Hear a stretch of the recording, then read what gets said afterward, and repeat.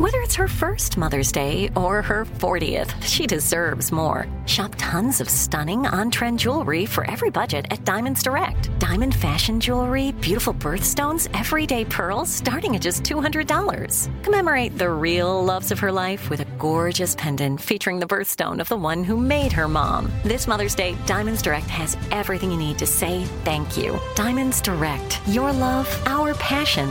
Online at diamondsdirect.com. This is your moment, your time to shine, your comeback. You're ready for the next step in your career, and you want an education employers respect. So you're not just going back to school, you're coming back with Purdue Global. Backed by Purdue University, one of the nation's most respected public universities, Purdue Global is built for people who bring their life experience into the online classroom. Purdue Global, Purdue's online university for working adults. Start your comeback today at purdueglobal.edu. When you buy Kroger brand products, you feel like you're winning.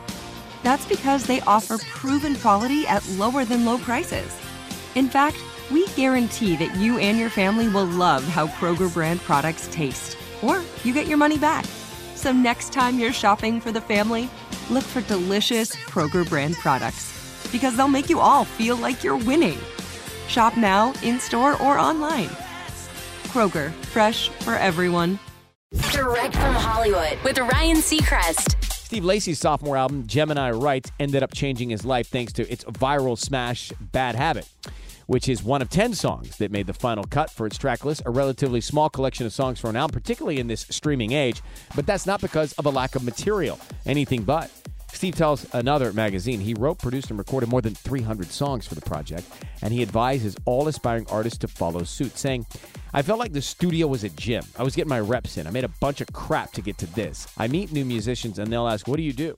And I say, you got to make trash. You can't skip the trash. You can't just conceptualize a good idea. You got to make some BS first in order to get there. I made a lot of it to get to this.